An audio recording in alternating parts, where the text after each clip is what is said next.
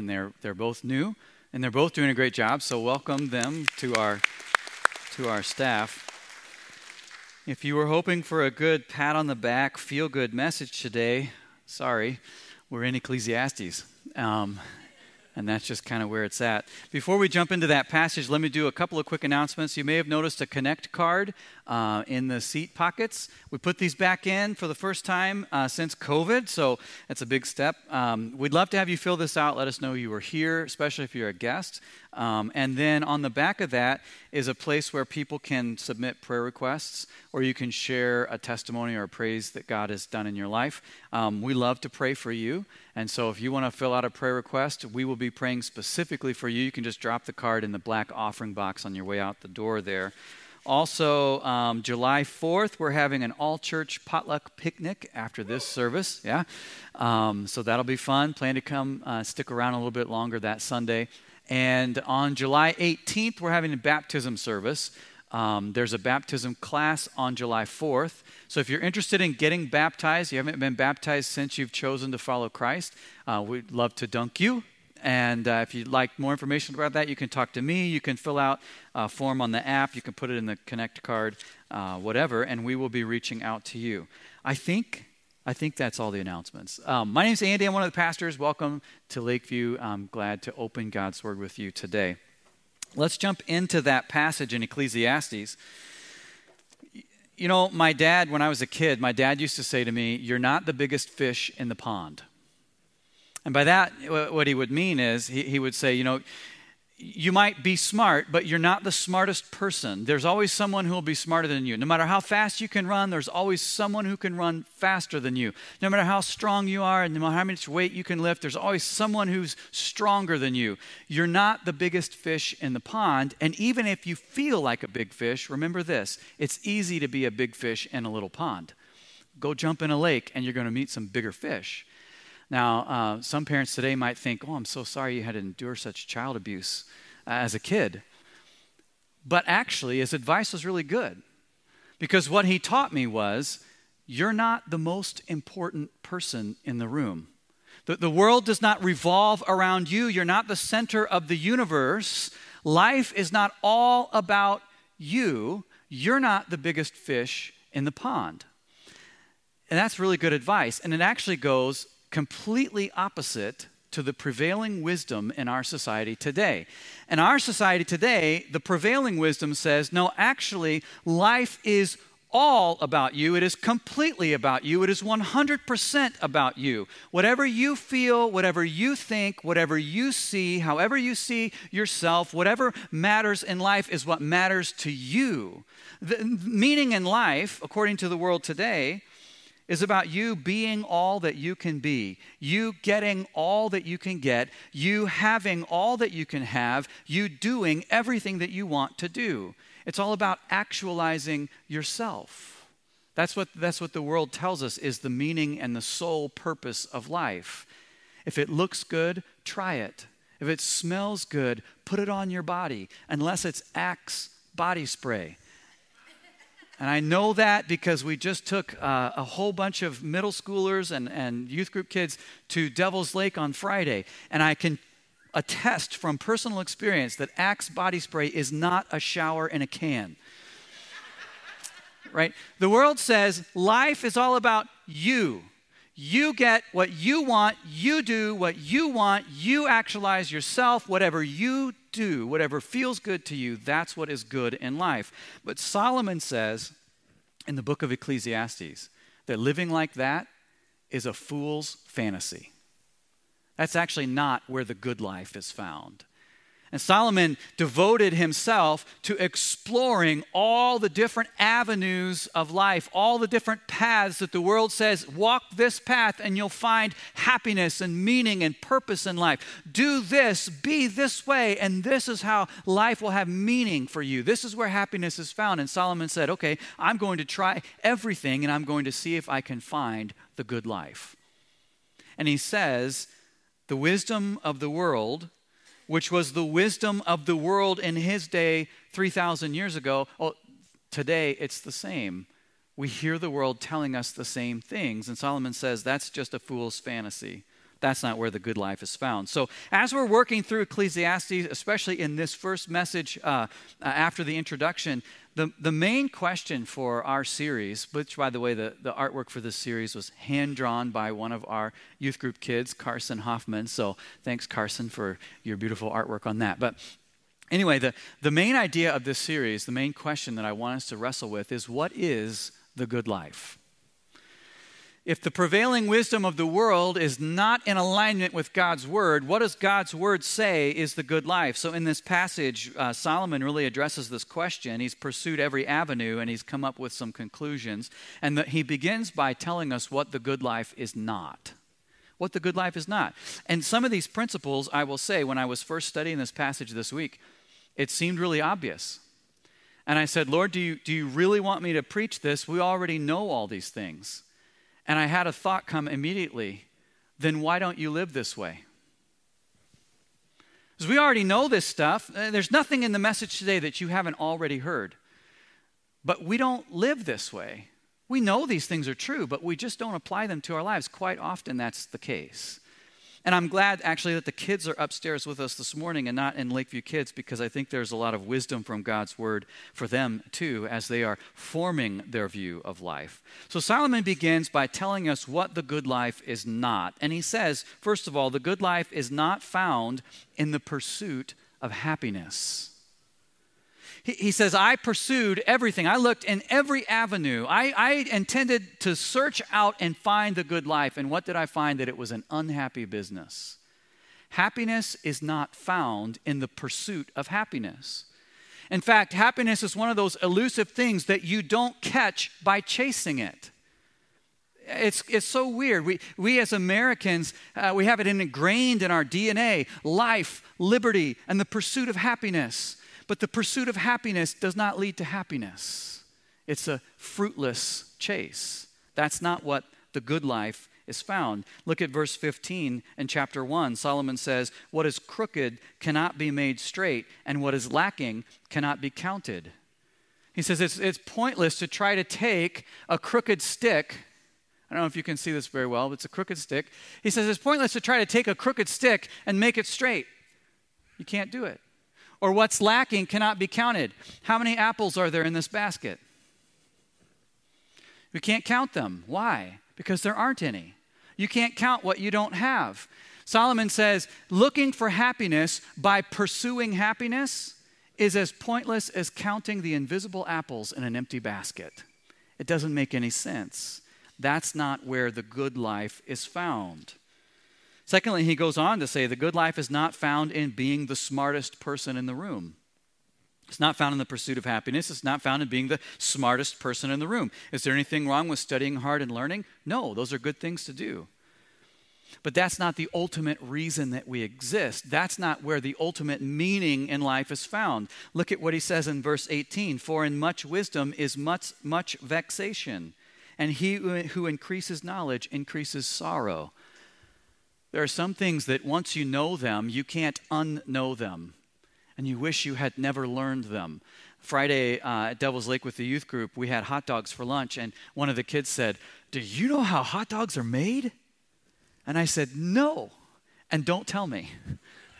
I just want to eat a hot dog. I'm hungry, right? If I know how they're made, then I'm not going to be able to eat them. The more you know, the more you're responsible for.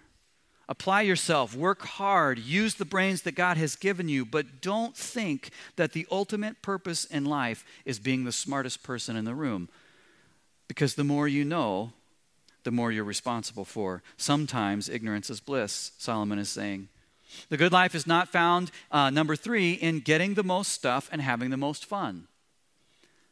Contrary to what all the commercials on TV, Netflix, whatever you guys watch these days, contrary to all those commercials, it's not true.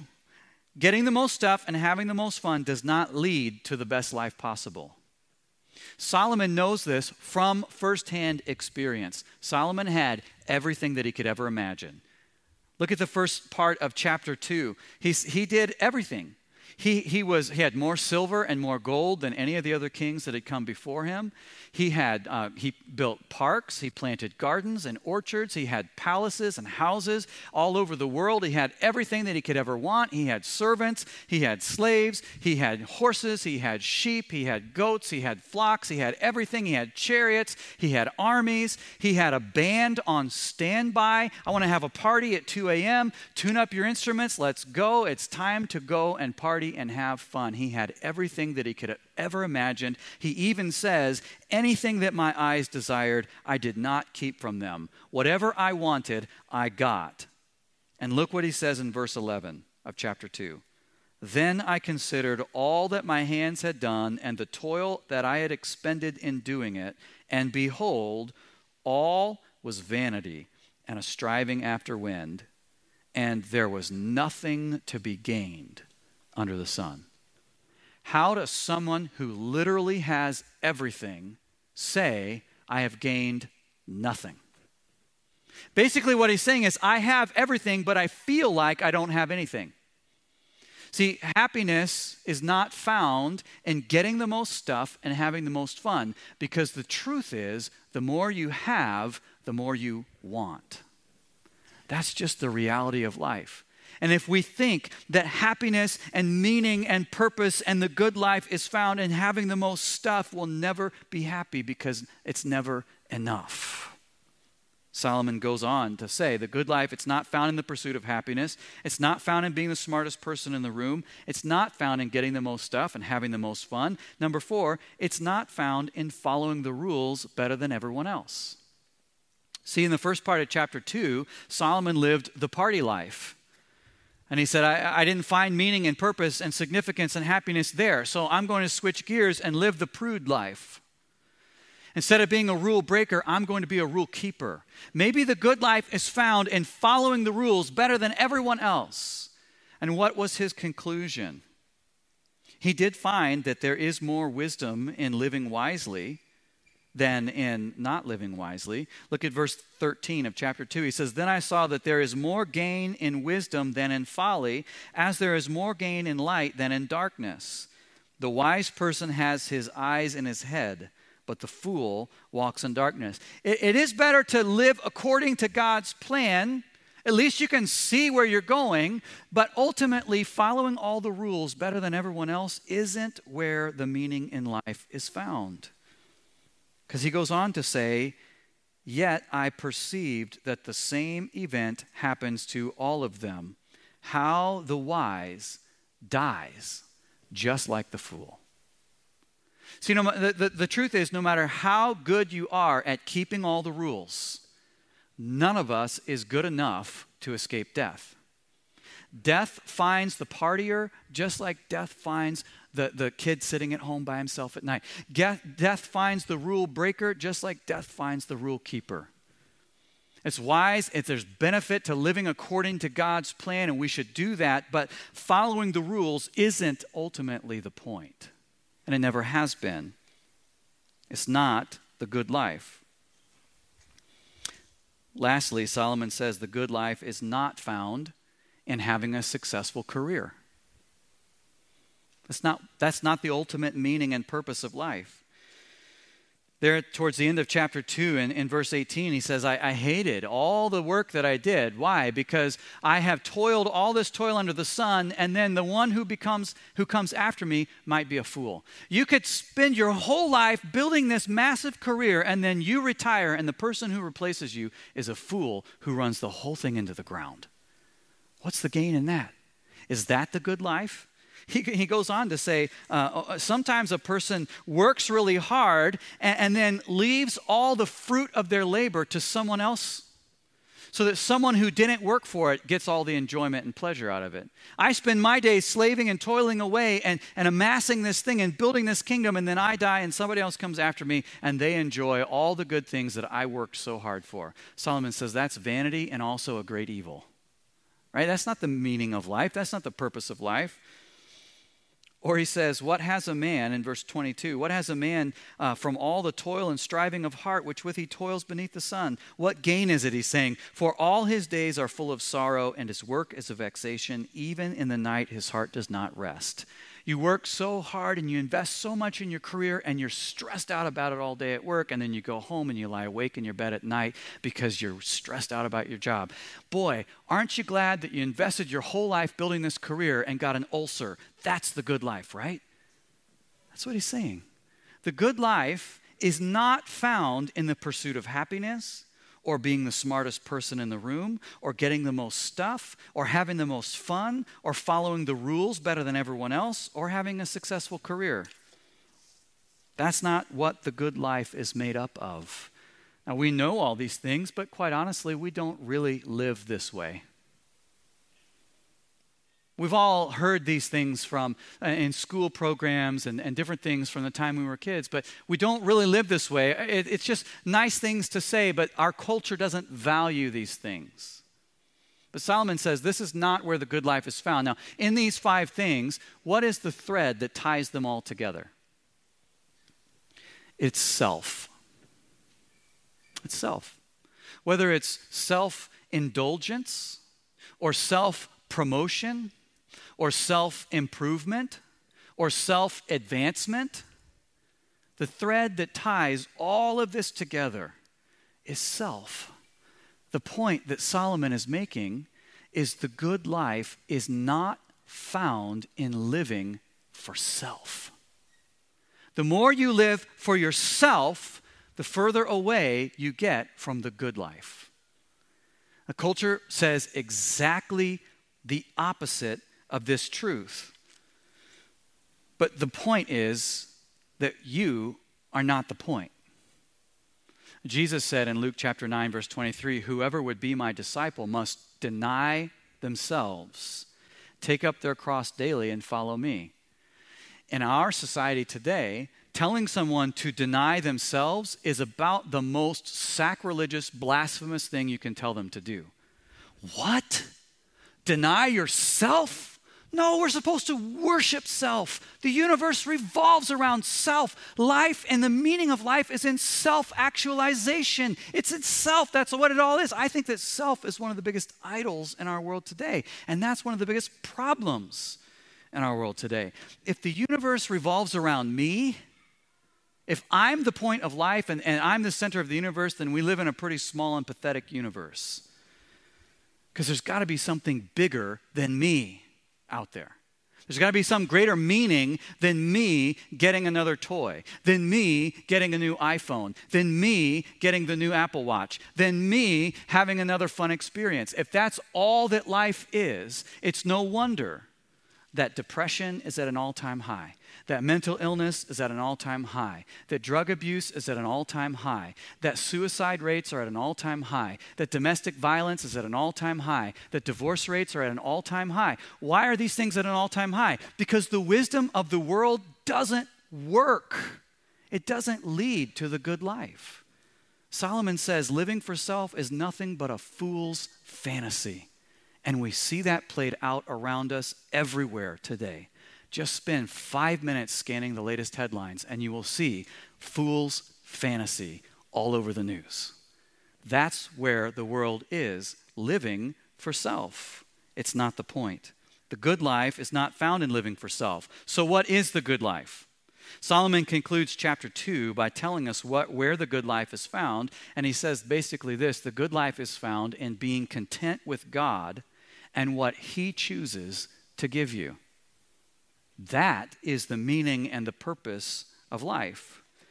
He says, verse 24, there is nothing better for a person than that he should eat and drink and find enjoyment in his toil.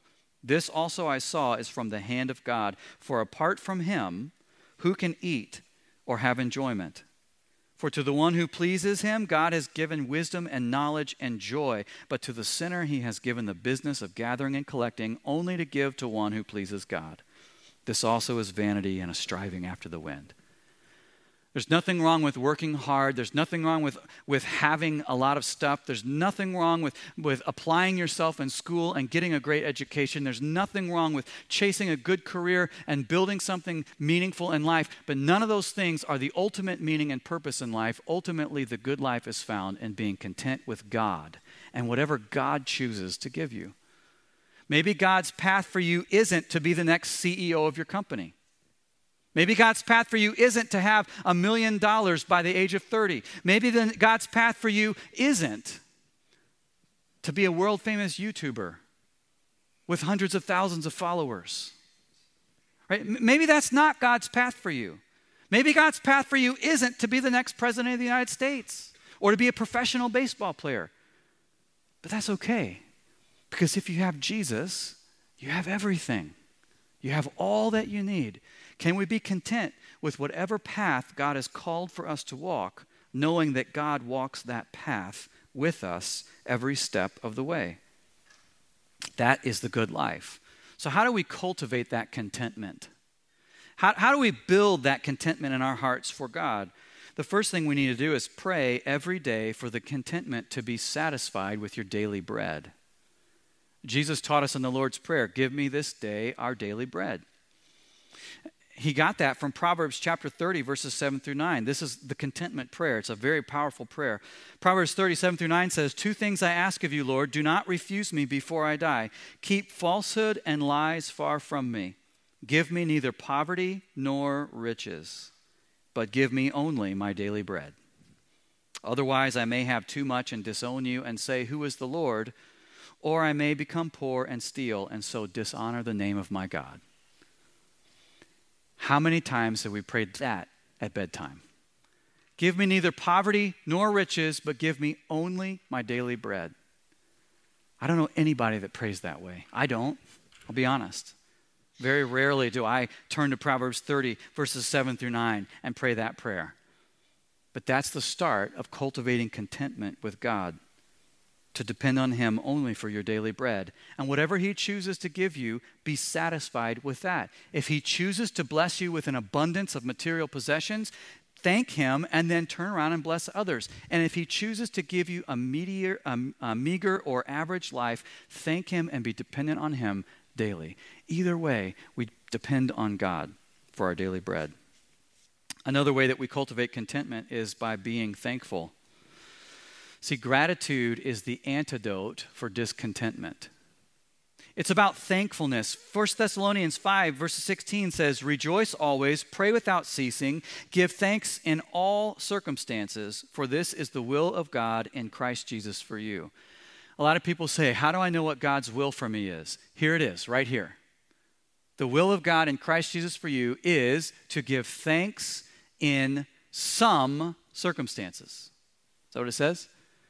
God's will for you is to give thanks in those circumstances that have an immediate benefit for you in this life. No. God's will for you is to give thanks in all circumstances. Why would the Bible teach us to give thanks in all circumstances? Because a thankful heart is a happy heart. See, the truth is, happiness follows gratitude, not the other way around. The world says, no, you make me happy first.